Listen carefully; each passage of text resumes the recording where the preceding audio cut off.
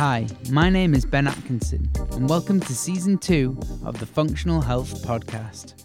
I'm trained in both biomedical science and nutrition, and I firmly believe that a holistic and functional approach to health is fundamental to our well-being. I interview some of the leading voices in nutrition and lifestyle medicine, from practitioners to professors and everyone in between. With this podcast, I will share with you their stories, their expertise, and their advice, shedding light on the industry from each of their perspectives and providing you with simple tips and tricks to help improve your health from today. This week, I'm delighted to be speaking with the fitness explorer, Darryl Edwards. Darryl is an internationally renowned speaker, coach, nutritionist, and author. He has pioneered and popularized functional movements, making exercise fun and engaging. I first met Darryl at a conference with Dr. Kelly Brogan in London, and we recently met up at a wellness event and arranged this recording. So, without further ado, Darryl, welcome to the show, man. Thanks very much, Ben. That was a great introduction. Thank you. You're very welcome. So you've been in this health space for a while now, but originally, from memory, you started off in IT and banking. When did your thinking shift to pursue a career in this health and fitness industry? Yes, you're correct. I was a technologist working within investment banking, and I had a very lucrative career working in the city and around the world.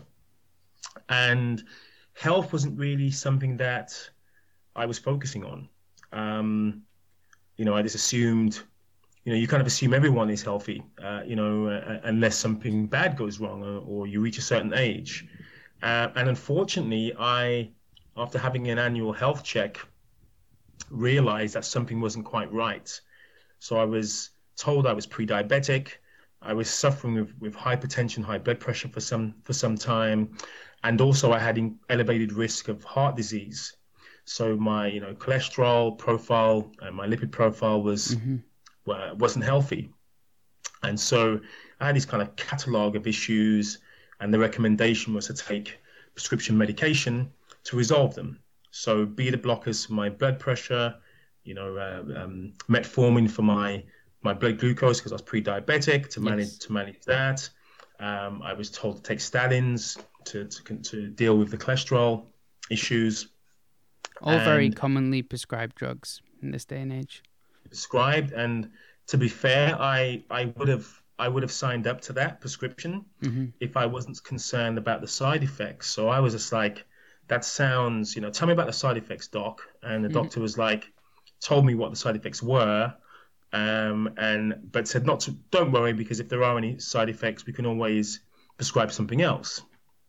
So I literally was a bit of a cowardice when it came to taking pills. And so I said, is there an alternative? And there wasn't one presented to me. But I did remember at the time knowing about physical activity and exercise being one great way to manage high blood pressure, being physically active. Yes. And I knew I was sedentary in my job. So I was like, let's see if I can sort out my blood pressure. Is it just genetics? Is that what it is? I'm getting older and there's just nothing I can do, or maybe I can do something about this. So that's what happened. I started exercising, and my blood pressure came down to normal levels without any other change. So that was the kind of gateway to recognizing that my lifestyle behaviors could affect health markers that my doctor was telling me needed prescription meds. Yes. And so that started the kind of exploration of thinking, well, what else can I do to improve my health? Will my activity help in other areas of concern? And once I do this, do I need to start looking at maybe my diet too to support what I'm doing in terms of physical activity? So for some people, diet and nutrition tends to be their way of improving, one way of improving their health. For me, it was physical activity and movement.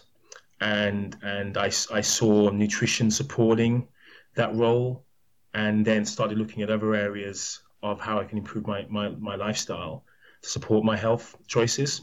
And so many years later, when I decided I kind of fell out of love with investment banking and technology, could I follow my passions in terms of getting other people on board with this message Yes. and teaching other people how to improve their health in a simple but very profound way. So that's how the journey began.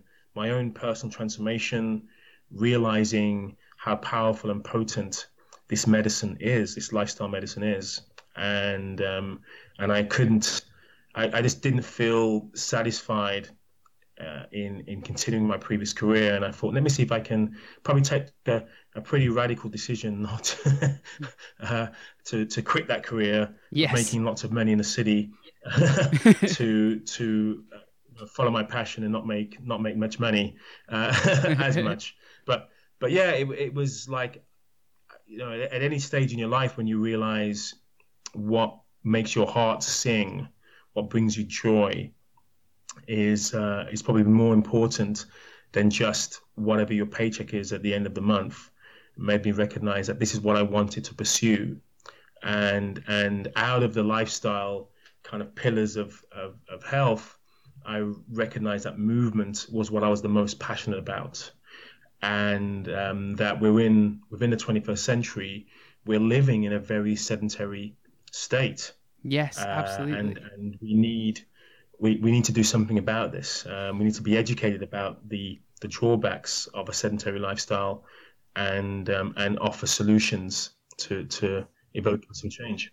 Yes, and I think that is happening slowly but surely. People like yourself are realizing like the nutritional and lifestyle that they were leading, it may have caused disease, but you can also leverage nutrition and lifestyle to reverse these sort of disease and ailments and conditions like you have done. And I think that's really empowering for people. Yes, for sure. And I think it's always important to recognize that it's never too late. So, I'm not foolhardy to say that lifestyle can be the solution to all ills. No. That there isn't a place for conventional medicine, that there isn't a place for, acute treatment, for prescription meds. That's not what I'm suggesting. And I think we need to be careful that we want to be getting the best of both worlds. We want to get the best of modern science, the best of conventional medicine, and in conjunction with the best of what our ancestors have done for generations, leading us to good health. So, we were designed to be physically active, to eat a particular food which was healthful, to have a particular sleeping pattern which would ensure that we had adequate rest, that we, weren't permanently in kind of chronically stressful conditions, for example. So that heritage, that ancestral heritage, is really important for us to navigate the 21st century. And it almost sounds, it almost becomes almost cliched, this journey from, I was really, really sick, hey presto, I did a couple of star jumps in the gym, and everything was magical. But no, I think this medicine, this medicine that I believe is important, is something that we have to continually work at and continue to pursue. There wasn't a kind of a road to Damascus conversion where it was like, okay, I was sedentary one day, I started being physically active the next, I improved my diet and everything was great, was rosy. It's something that has to become part of your, lifestyle is the important point, right? Yeah, so I completely agree. Have to be constantly doing this, Well, it's just as you would, if you were prescribed a medication, you would constantly take it. People are on statins for life, for example, to reduce their cholesterol.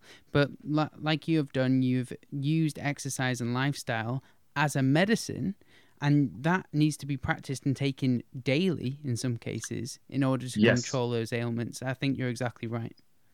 Yes, for sure. And I think for some people, there can be a complete reversal of whatever their kind of chronic lifestyle condition was.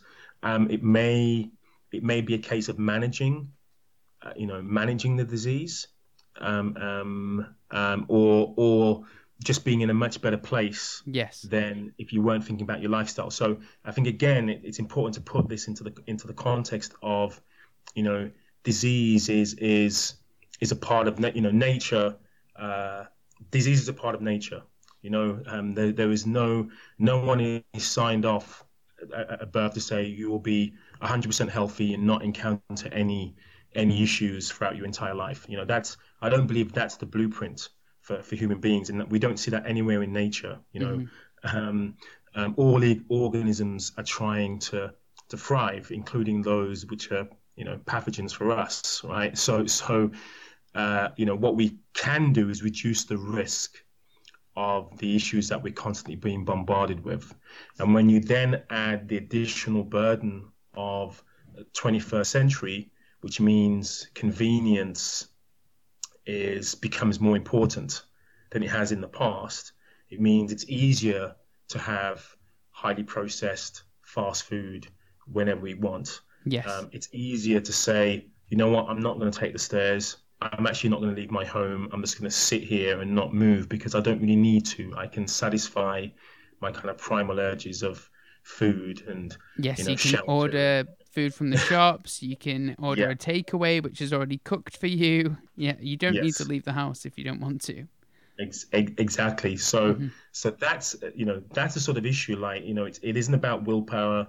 It isn't about us being lazy and not being bothered to be focusing on our health. Our environment has changed to the point where we just don't have to.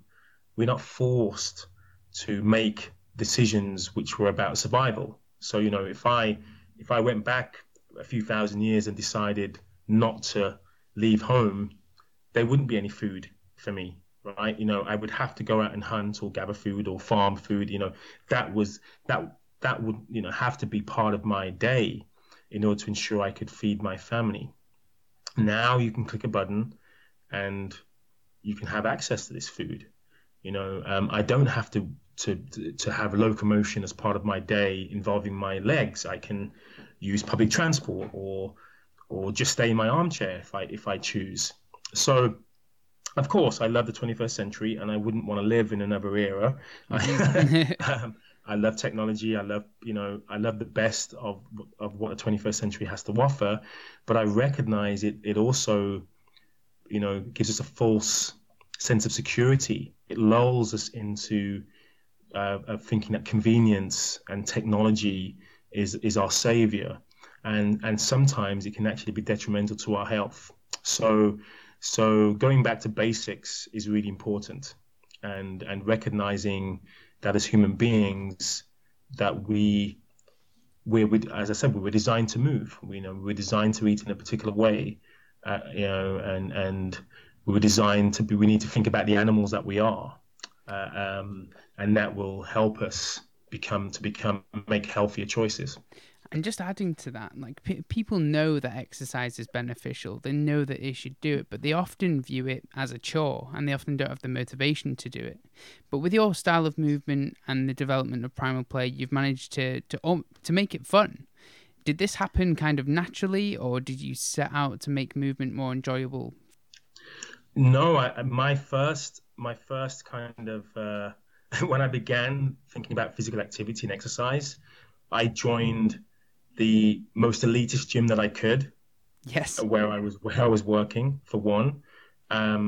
Secondly, I chose the most kind of brutal of workouts, the most punishing of workouts. So you can imagine my work environment back then was very cutthroat. It was a meritocracy. It was all about performance. It was how much money you're making or saving the bank. That's what it was about.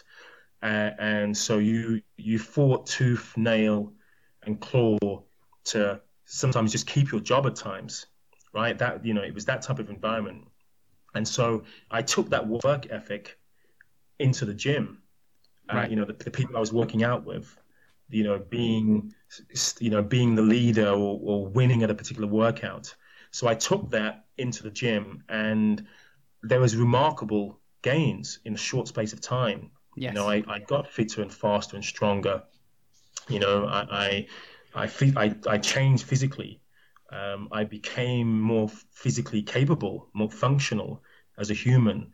So there was lots of quick wins, lots of ticks. Like, oh my goodness, look what I can do now. This is incredible. I've never had this ability in my life, you know. So isn't this incredible? But what I found after a while was that if I wasn't winning, if I wasn't able to compete, um, if I wasn't able to train because I was injured, if I couldn't find the time to do what I wanted to do, then, or if I was training with people who I felt weren't at my level of ability, it was frustrating. And so there was there was quite a bit of negativity surrounding that activity, lots of additional stress, which I probably wasn't getting the best out of those workouts to some degree. And then when I was pushing myself so hard that I became injured, then I had an enforced period of being sedentary again because I couldn't, you know, I was in pain. Yes. So that was when I had a bit of a light bulb moment of, you know, why do I sometimes hate going to the gym? Like it's becoming a chore, it's becoming labored. I'm seeing it now as something that I'm only doing because I know it's good for my health, or because if I don't go, I'm not going to be record as good numbers on the whiteboard as I could previously. Yes. You know, if I don't keep going, you know, if I don't keep working hard, and so I started to kind of hate the process, and I would only enjoy the end result, the goal, or bragging about it. Do you know what I mean? Like, yeah, no, hey, I think that resonates did? with a lot of people, though. It's like they often hate what they're doing, but just are doing it for that end result. Yes, yeah, exactly. And I mean, there's nothing. I mean, at the day, if that motivates you, if that's what you need to do to be successful, you know, to continually work out, then there's nothing wrong with that. But for me, it became something that I started to despise. And I started to be like watching the clock, you know, when's this workout going to end? You know, and so yeah, I started to become. It was so goal oriented that I wasn't enjoying the process at all, and I just asked myself, when was the last time, Darryl, that you really enjoyed movement and physical activity? You know, when did you start falling out of love with movement? And that was basically when I started to train, you know. So when PE at school became more about drills and, you know, drop and do 10 and that kind of discipline, that's when I recall thinking, oh, playing basketball, for example, isn't as much fun as it used to be, you know, and I want to make the team, but I'm not good enough.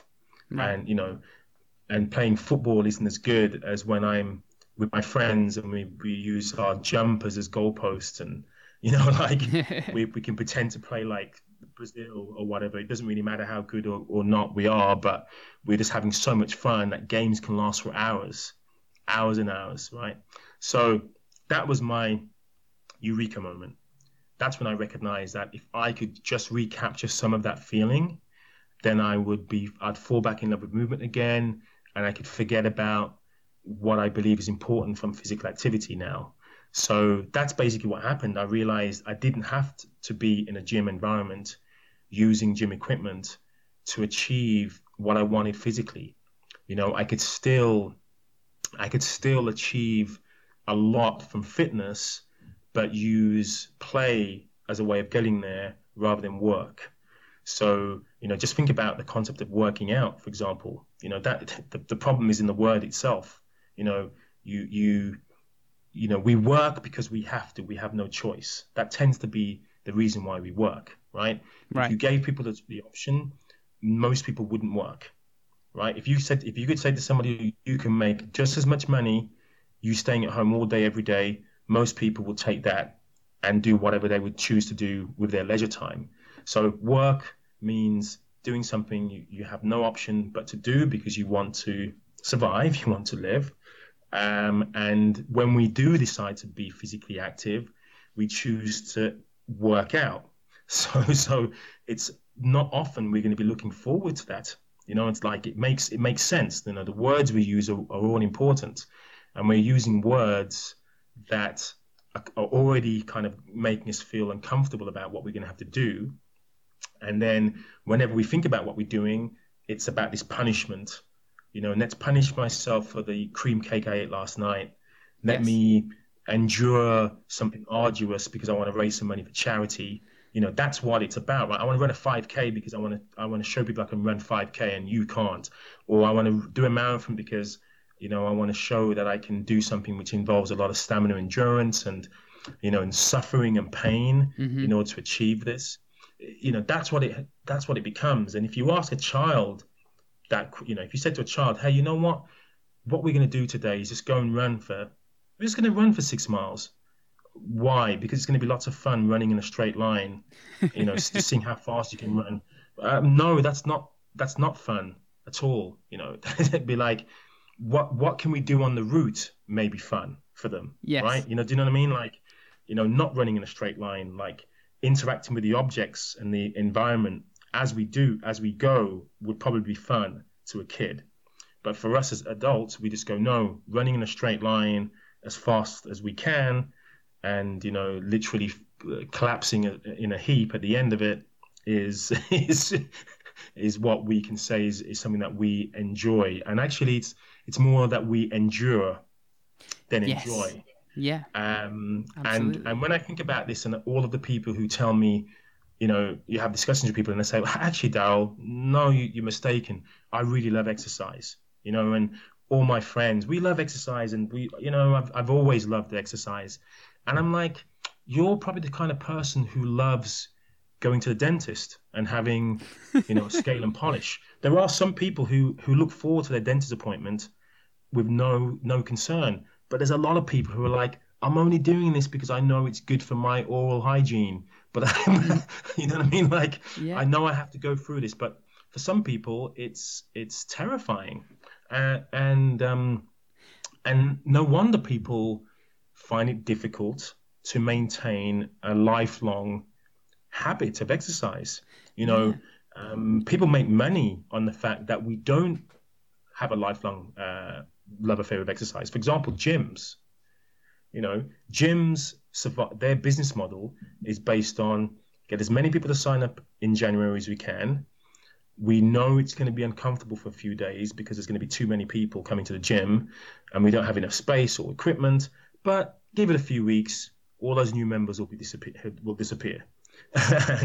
And you won't see, we hardly see them for the rest of the year, but we're still going to get their subscription every month. And that's what they thrive on. That's what their business model is about. Get as many members as you can, but don't worry, they're not going to all attend. And there's going to be a significant drop off. And hopefully they'll come again next year and sign up for another 12 months. And that's why they use a subscription model.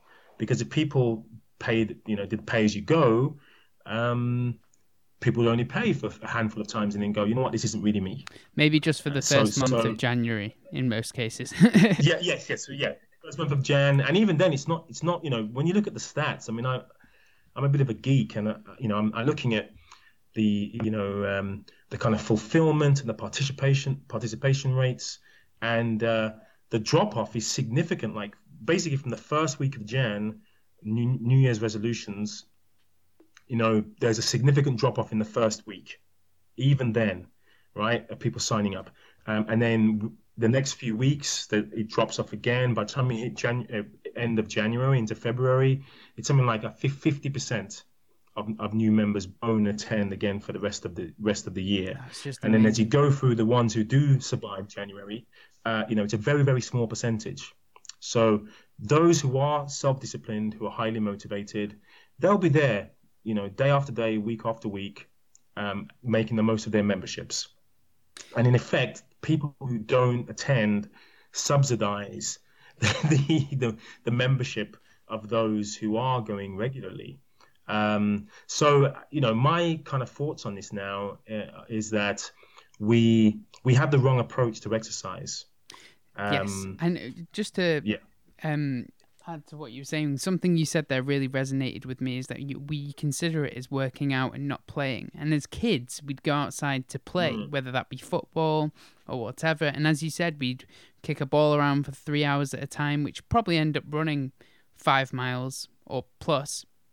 And now as adults, we don't play normally, right? Yes, we find it difficult to play. And you know, we see it as something which is childish and something that we've grown out of, and we don't appreciate the benefits of play for adults and even for our kids. You know, many adults are not letting their kids play as I experienced as a kid. So not many kids are free roaming, are, you know, given, you know, free reign to kind of go out and play in their local neighborhoods. It happens rarely now for many reasons. So play has become almost like a dirty word. But the research suggests that the more playful you are, the more creative you are, the better you are at social interaction and cooperation. You know, especially for children who are play deprived, for example, they have so many issues in relation to personal development, in relation to kind of emotional intelligence, you know, physical literacy. It's the whole kind of 360 for a young human being affected by being play deprived. You know, they can't risk assess. They have difficulty adjusting to difficult situations. So there are so many lessons that are learned, but through play, that are significant. And we see this in other mammals too. And we don't see, you know, adult mammals don't all of a sudden go, I'm too old for this. Doesn't happen. Big cats will still play, right? Yeah. Other animals will still play as adults, and their play isn't of a different form like it is for humans. You know, where we go, oh no, we can't play tag anymore because we played that when we were kids. You know, we've got to play squash or organized sport, or, you know, play poker. You know, that's what play becomes, something a bit more cerebral, but not necessarily as fun, which is probably the missing piece. It's maintaining that sense of fun. So primal play is trying to combine primal, natural, instinctive movement, which we need. We need to move in a particular way. We need to make sure that we're utilizing different energy systems, that we're moving at different intensities, different planes of motion, you know, different components of fitness. So we want to be strong with stamina. We want to be fast and agile with coordination and balance and grace. We want all of these components of fitness. But I believe if you add fun into the mix, you're more likely to want to continue to do it. You're more likely to see the world differently. So again, I'm spending a lot of time thinking about this philosophy and thinking about, instead of viewing play as childish, think of play as being childlike. Think of play as being youthful and full of vitality. And then that way you appreciate what a child gets from play, you know, how they can look at an object and go, there are 1,000,001 things I can do with this. Whereas an adult will go, there's one thing I can do with this, right? You know? Yeah. So an adult will say, I have to go to the gym. You know, I have to use a treadmill to run, even if that treadmill is overlooking the beach. You know, I've been to gyms where literally they run a treadmill looking the beach, where the weather is beautiful, blue skies, beautiful, you know, incredible environment, and they're so fixated with, I need to be in a gym to exercise, they would rather run on a treadmill looking at people on the beach than actually running on the beach. You know, yeah. it's I don't understand. And no kid, again, if you took a kid into a gym with treadmills, they wouldn't be running on a treadmill for long. If you told them, hey, this is what this machine is for, right? Yeah. For you to run, they'd just go like, why would you? What do you mean you need a machine? Why do you need a machine to run? We can just run around in the gym, you know, without using those machines. And they would think of creative ways. And there's other things you can do on this machine that's probably more fun. Right? Yeah. So I could geek out on that forever. I know. But that's where I'm at now. You know, I've seen you at events crawling around like a bear, walking like a duck, and other animals and creatures. And now for people that say they don't like exercise, or maybe those individuals who start at a gym and then quit, as we were just discussing, a month after, do you find that these people are perhaps more receptive to performing these kind of animal movements?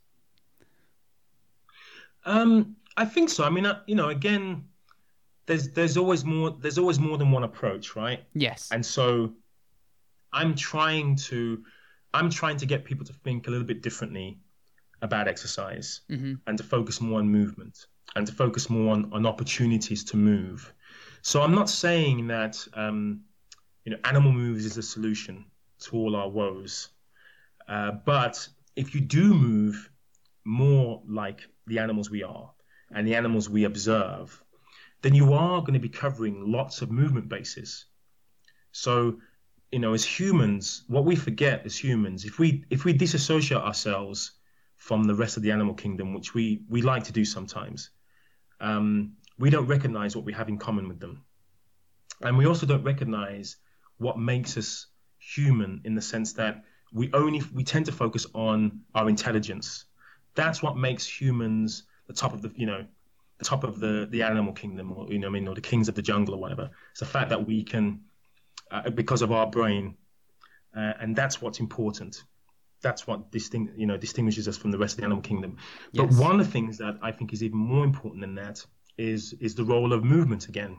So for us as humans, we're opportunists, which means we do our best to work within the environment we're in, and if it's not suitable, we adapt. We try to adapt to that. That's what we do, or we seek out other places where we can, work within that environment. That's what we do. So our movement capability is very general and broad. So we're not the fastest of animals, for example. We can't run anywhere near as fast as a cheetah. Wild sheep can run faster than Usain Bolt, right? Right, Camels can outsprint Bolt, right? We can't jump very far. We're not very strong in comparison to, say, an ant. An ant can lift, up to 100 times, up to 1,000 times, I think, in some categories of ants, their body weight.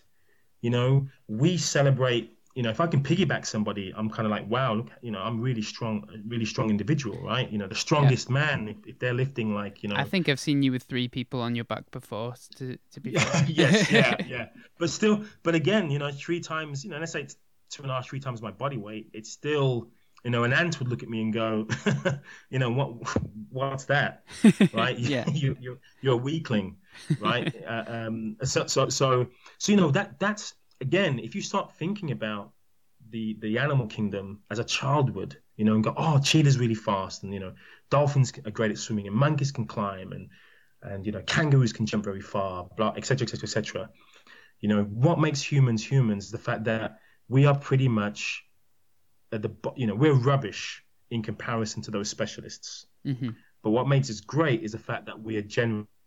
So we can do all of those things. We can run and climb and carry and crawl and sprint and swim, and perform all these different movement capabilities, which means that we're more adept across, more terrain.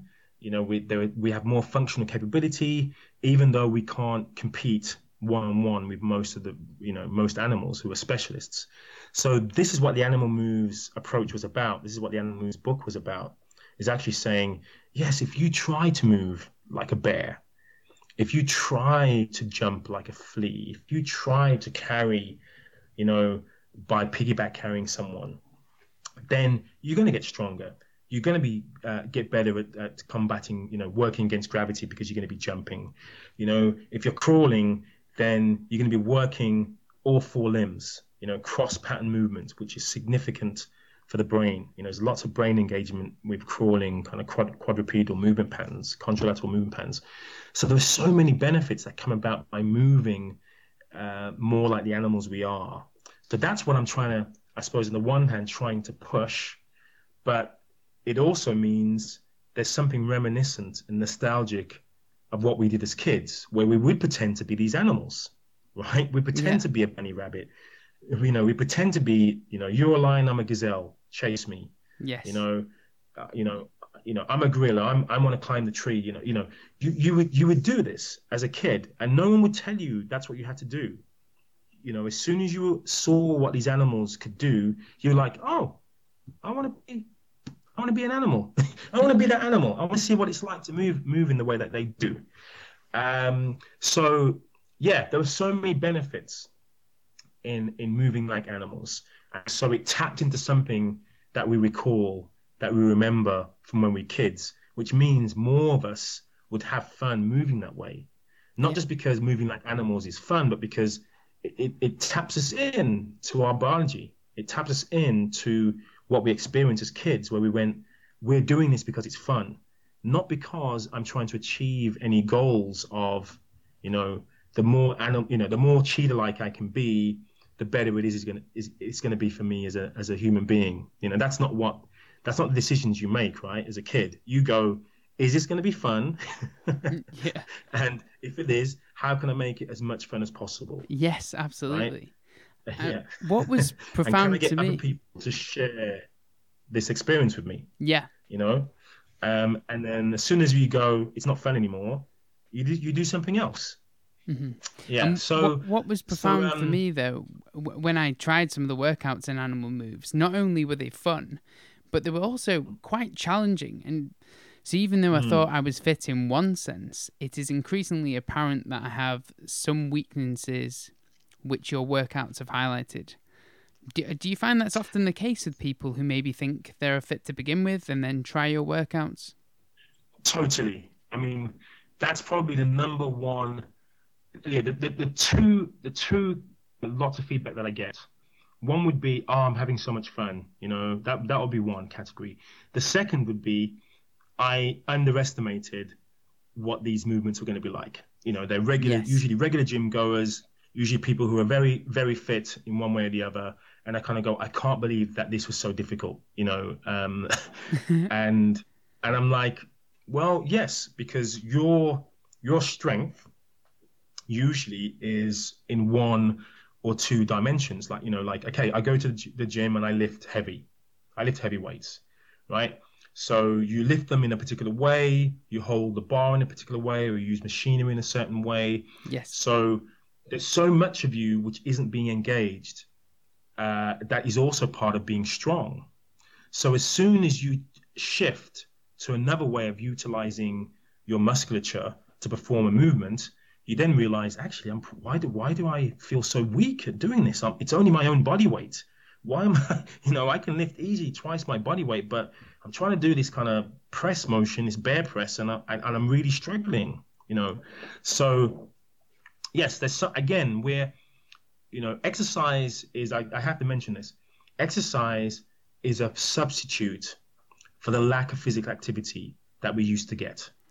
So in the 21st century, in the modern era, people realize we're not moving enough. Yes. There's something detrimental happening to us. Yeah. What can we do? People have heard the adage, sitting is the new smoking. That's been kicked about now. Yeah, it is. And you know what's really bizarre is you don't have to go back. We humans tend to love feelings if they're the first to, oh, yes, we've just discovered this. We're just realizing how important physical activity is. But, the start of the advent of Western medicine, Hippocrates mentioned the importance of physical activity. He prescribed to his patients, physical activity was prescribed to his patients, right? So there's been a recognition for thousands of years how important physical activity is. Yes. But we just don't get the message. Every generation moves less than the generation before. And then somebody will tell you, hey guys, the latest evidence is telling us it's important. But that's not enough to get people galvanized. We've never had more classes, more information, books, podcasts, you name it, right? We've never had more information on the benefits of physical activity than ever in human history. At the same time, we've never been as sedentary as we've ever been in human history. Absolutely. So there's something that isn't working with our thirst for knowledge in relation to this. And we need to kind of go, we don't need to know anymore, right? We need to implement what is useful for humans to engage in. So yeah, I do think there's an underlying problem of, satisfying the kind of intellectual satisfaction comes first, and we're satisfied with that's enough, and it leads to things like, almost like, if you watch, I remember watching the 2012 Olympics on TV, and also I was fortunate enough to see some of the events, and you almost empathize with the with people participating. And I remember watching Usain Bolt, for example, and thinking about sort of training he was doing, and I remember kind of envisaging me being like the fastest. I want to sprint. I want to be. Oh my goodness. But I'm just sitting there. I'm not actually doing anything at all. And so spectating is more popular than, billions of people around the world watch the Olympics. Several thousand people taking part in an event. And many of us decided, after this Olympics, I'm going to take up rowing or cycling or whatever it was. But it doesn't last long, because it doesn't satisfy our real kind of thirst for movement. It's a poor, it's a poor substitute. And so we need to get back to basics. We need to create scenario environments which make us go, oh, this is easier for us to do. It's fun. It's engaging. So for people who are maybe sitting at a desk all day, whether it be at school or in an office, at work somewhere, how can they incorporate movement into their daily lives to help reverse this kind of negative effect of sitting all day? Well, I suppose they have to just sit less, right? And almost create diversions. Right. So a diversion might be, every time I pick up my phone, I'm going to do it involving some movement. So that might be, if you can't have a standing desk, for example, it might be every time my phone rings, every time my notification goes, I'm going to stand up and have a look at it, right? Every time somebody asks me, sends me an email and they're only like a few meters away, I'll get up out of my chair and I'll go and actually have a chat with them. I'll take the stairs rather than taking the lift 1 or 2 floors at work. So it's about avoiding convenience. That'll be the first thing that I would suggest. Yes. Anytime you realize that this feels great, like, oh wow, sitting here feels great. Being in this lift, it's so easy. This just feels, I don't have to do any work, physical work. That's when you need to say, hold on a second. I need to take the stairs, because what I want to be saying to myself is, whew, those stairs were hard work, weren't they? Tick. Yeah. Do you know what I mean? Oh my goodness, I've been standing for 20 minutes. Whew, I'm feeling that. Tick. I'm going to get off the bus a few stops early and go for a brisk walk. Whew, there's a few beads of sweat. Oh, I'm getting out of breath. That's what you want to feel more often. Right. And it doesn't have to be 30 minutes of structured exercise. Just get more of those movement breaks. Yes. Throughout the day. I remember someone saying in between adverts on the TV, they just got up and did squats and press-ups and interchanged the two. Now, there are numerous exercises you can do, but... Yes, I mean, I don't want to be the person that says doing something is better than nothing, right? Because I don't want people to feel good about doing 10 seconds, 20 seconds, or like 5 minutes. Oh, I did my 5 minutes a day. At least I'm not completely sedentary, because we need to be doing more than that. Mm-hmm. But, you want to be seeking out opportunities for movement. So, for example, if I do squats and press-ups and sit-ups during the commercial break, there will come a point in time for most people, and they'll go, I'm not looking forward to the commercial break. because because that means I'm gonna have to do those squats and press-ups and sit-ups. I mean, it's almost, again, another form of like torture for some people. Like, I'm not doing this because this is fun. I'm doing this because I have a break in that program where I was going to be sitting for an hour, right? But I've got like a couple of minutes every 20 minutes or so where I can do some movement. But it's never going to be a regular thing. People will do it for the short term. I don't know anyone who decides that's what they're going to do who continues to do it indefinitely. And that's the problem. They're all very good short-term solutions. They're not ones that become part of you, that you continually do. because you'll come home from work one day and you'll go, I'm really shattered and I would love to do some movement in the commercial break, but instead I'm just going to fast forward. You know what I mean? I'm just going to skip the commercial break instead. That's what people will do, right? I just want to see the rest of the show. So I would suggest, for example, with the remote control, I would do things like this. I'm watching a show. I want to watch it. I actually want to sit in my sofa and watch it, right? I want to be sedentary for the next hour when I'm watching this.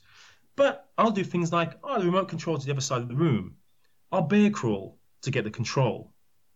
I'll squat for a bit whilst I'm watching the show. I can't squat forever.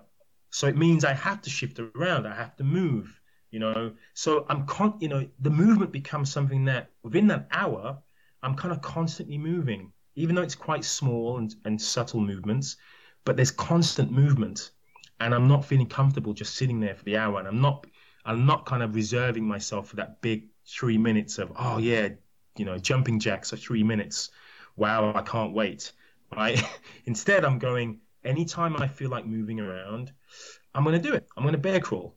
Every time I go from the living room to the kitchen, I'll think of another way of getting into that room.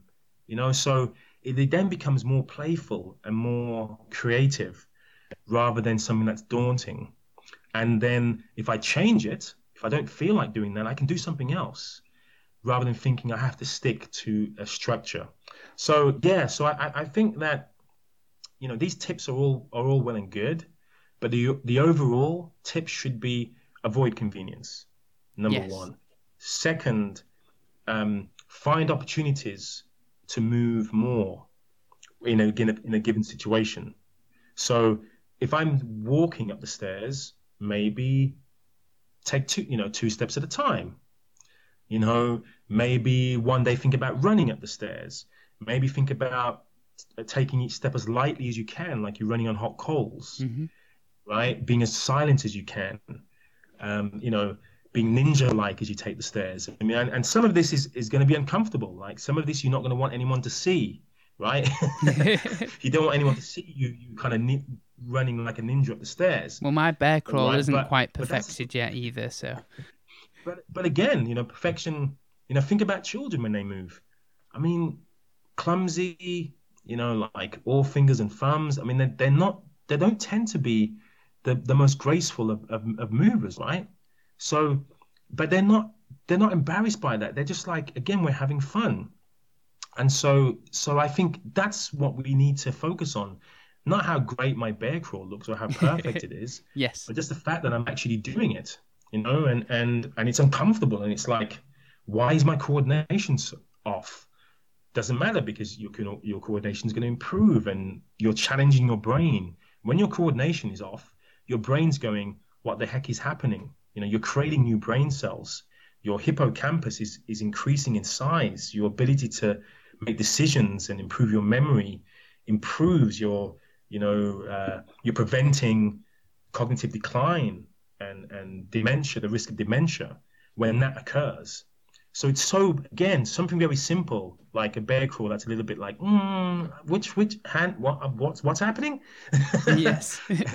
is probably the most beneficial part of that. Once you get good at it, it has less of a less potent impact. It then becomes maintenance. It then becomes conditioning.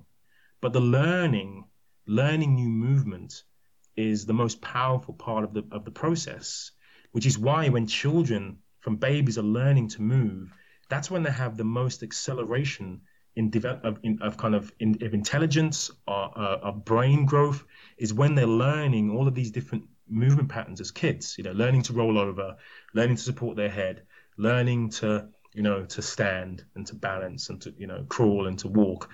All of that coincides with significant new neurogenesis, new neurons and new synapses being connected. So, I mean, just tell me to shut up. But no, absolutely not. I was going to say you've got a huge variety of movements in your book for anyone to try. But some of the listeners at home may be like, can people at any age do this? Or is there certain things which you wouldn't advocate for everyone? I would say do it all. do you know what? Like, can you imagine saying to someone, oh, I want to learn to play the violin. Do you think it's okay to do that at 80 years old? Not many people would say, no, you know what? You're past it. Mm-hmm. You know, at 80, it's just, the learning process is it's a little bit more difficult to learn something the older you get, so you shouldn't do it. No, we would celebrate it, right? So, of course, there are going to be things which are more difficult as we're older. You know, we may have injuries. We may have, disabilities. We may have, issues in relation to mobility, which means some things are going to be very, very difficult to do. But as human beings, just find what you can do. Focus on what you can rather than what you can't. Recognize that some of this process is going to be difficult and uncomfortable, and embrace that, because that discomfort is where we become stronger. That adversity, that physical adversity leads to, that physical stress leads to our bodies adapting to become stronger.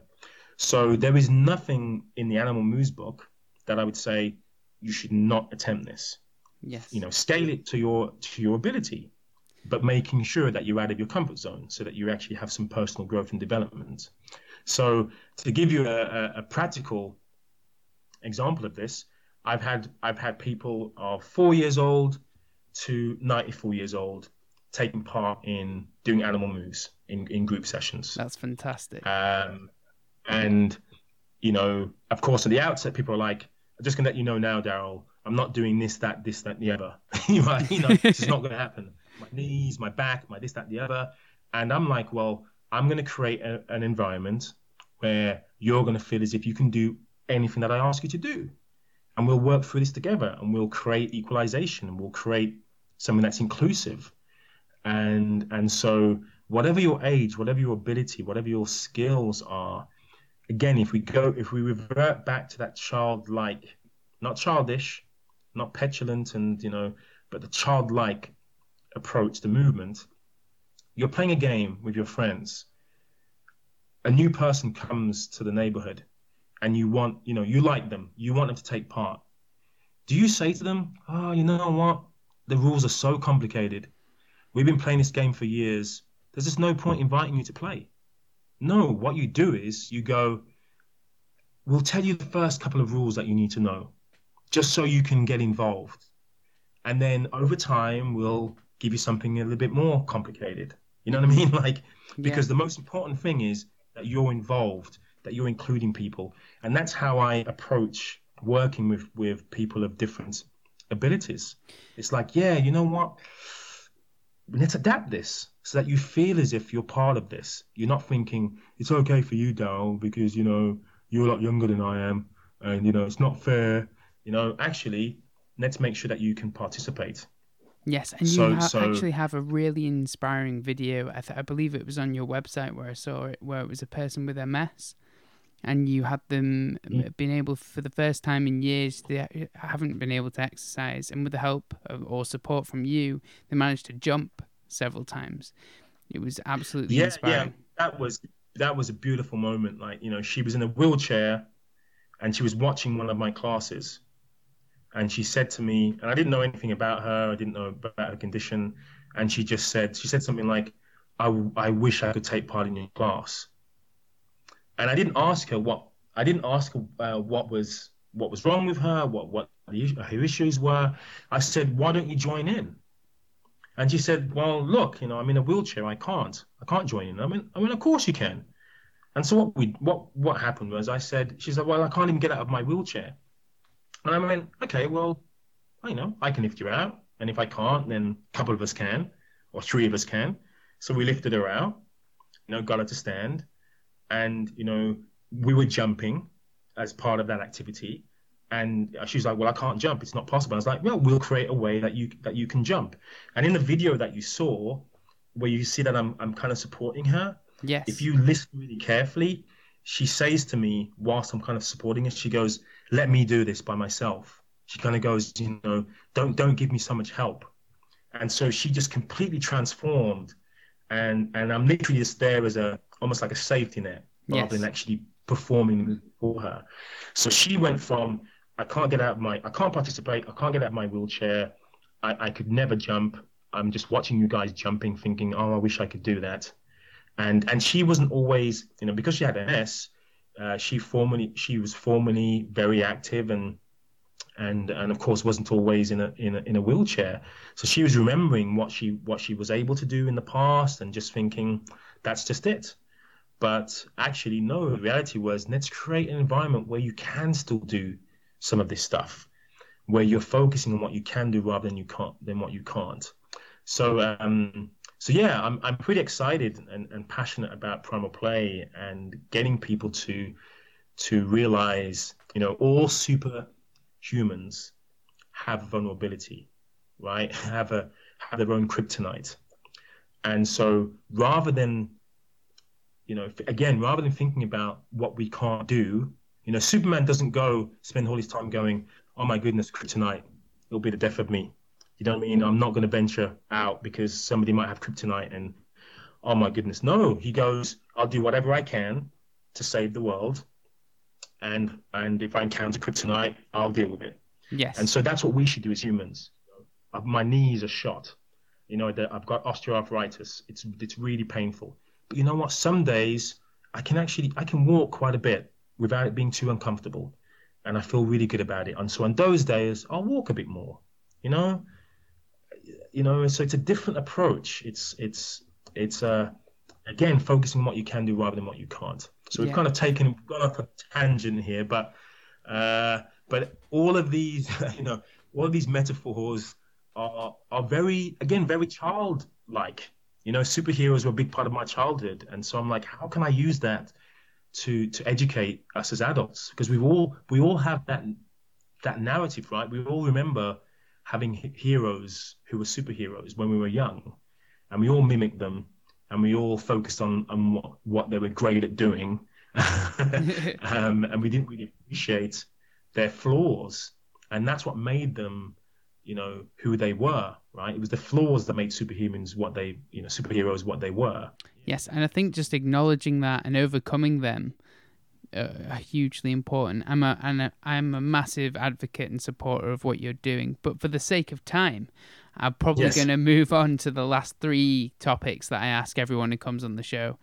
The first one is, how do you see medicine evolving as new research emerges in this area, in this case about movement? I think one day we'll start seeing, I think we're going to go full circle.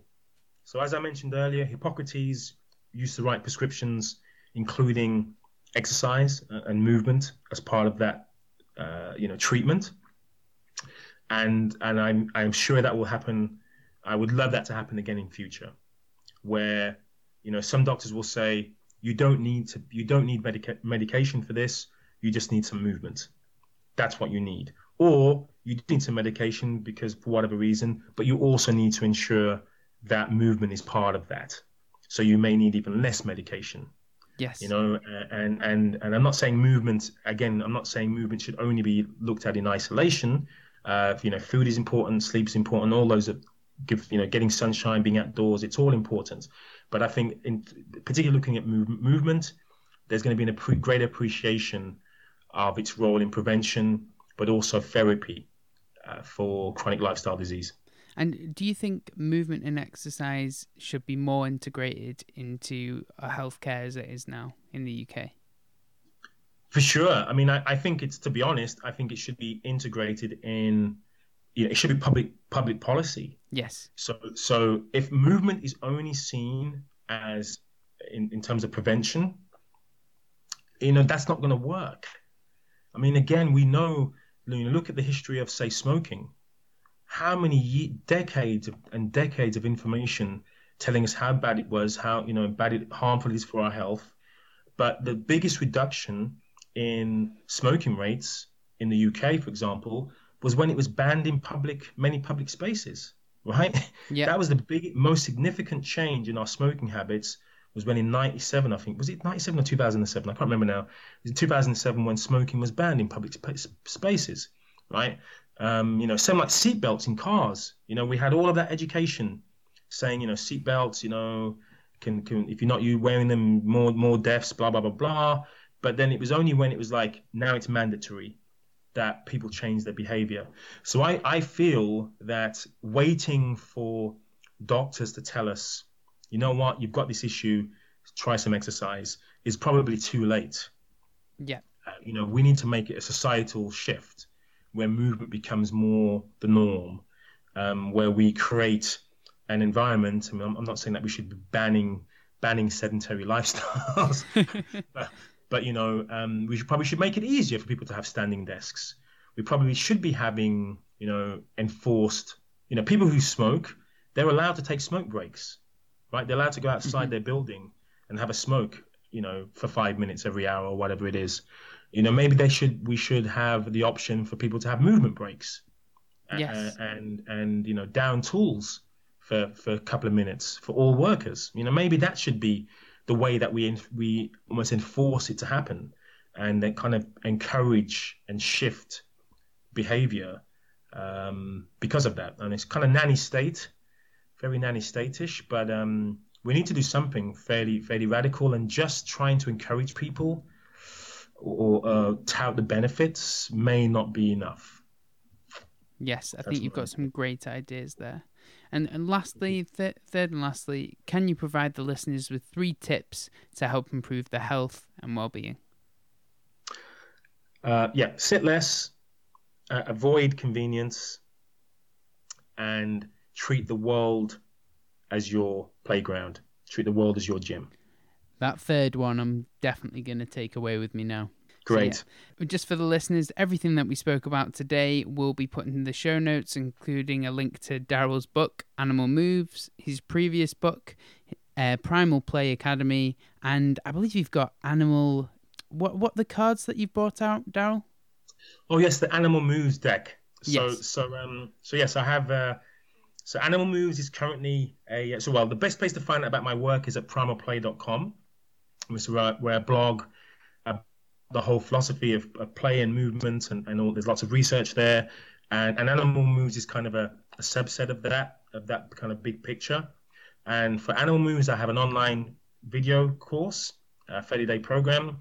I have the book called Animal Moves, and I also have something called the Animal Moves deck, which is a way of creating kind of randomized workouts or playouts, as I prefer to call them. So, no equipment, just a deck of cards, and you got a few minutes spare. You shuffle the cards. Here you go, a new workout or playout for me to do.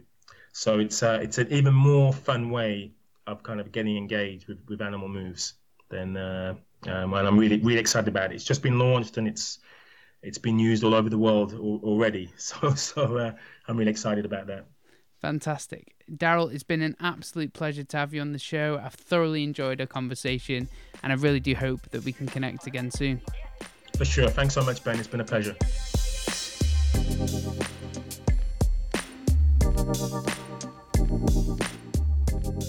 Thank you for listening to the Functional Health Podcast. You can find links to everything that we talked about today in the show notes.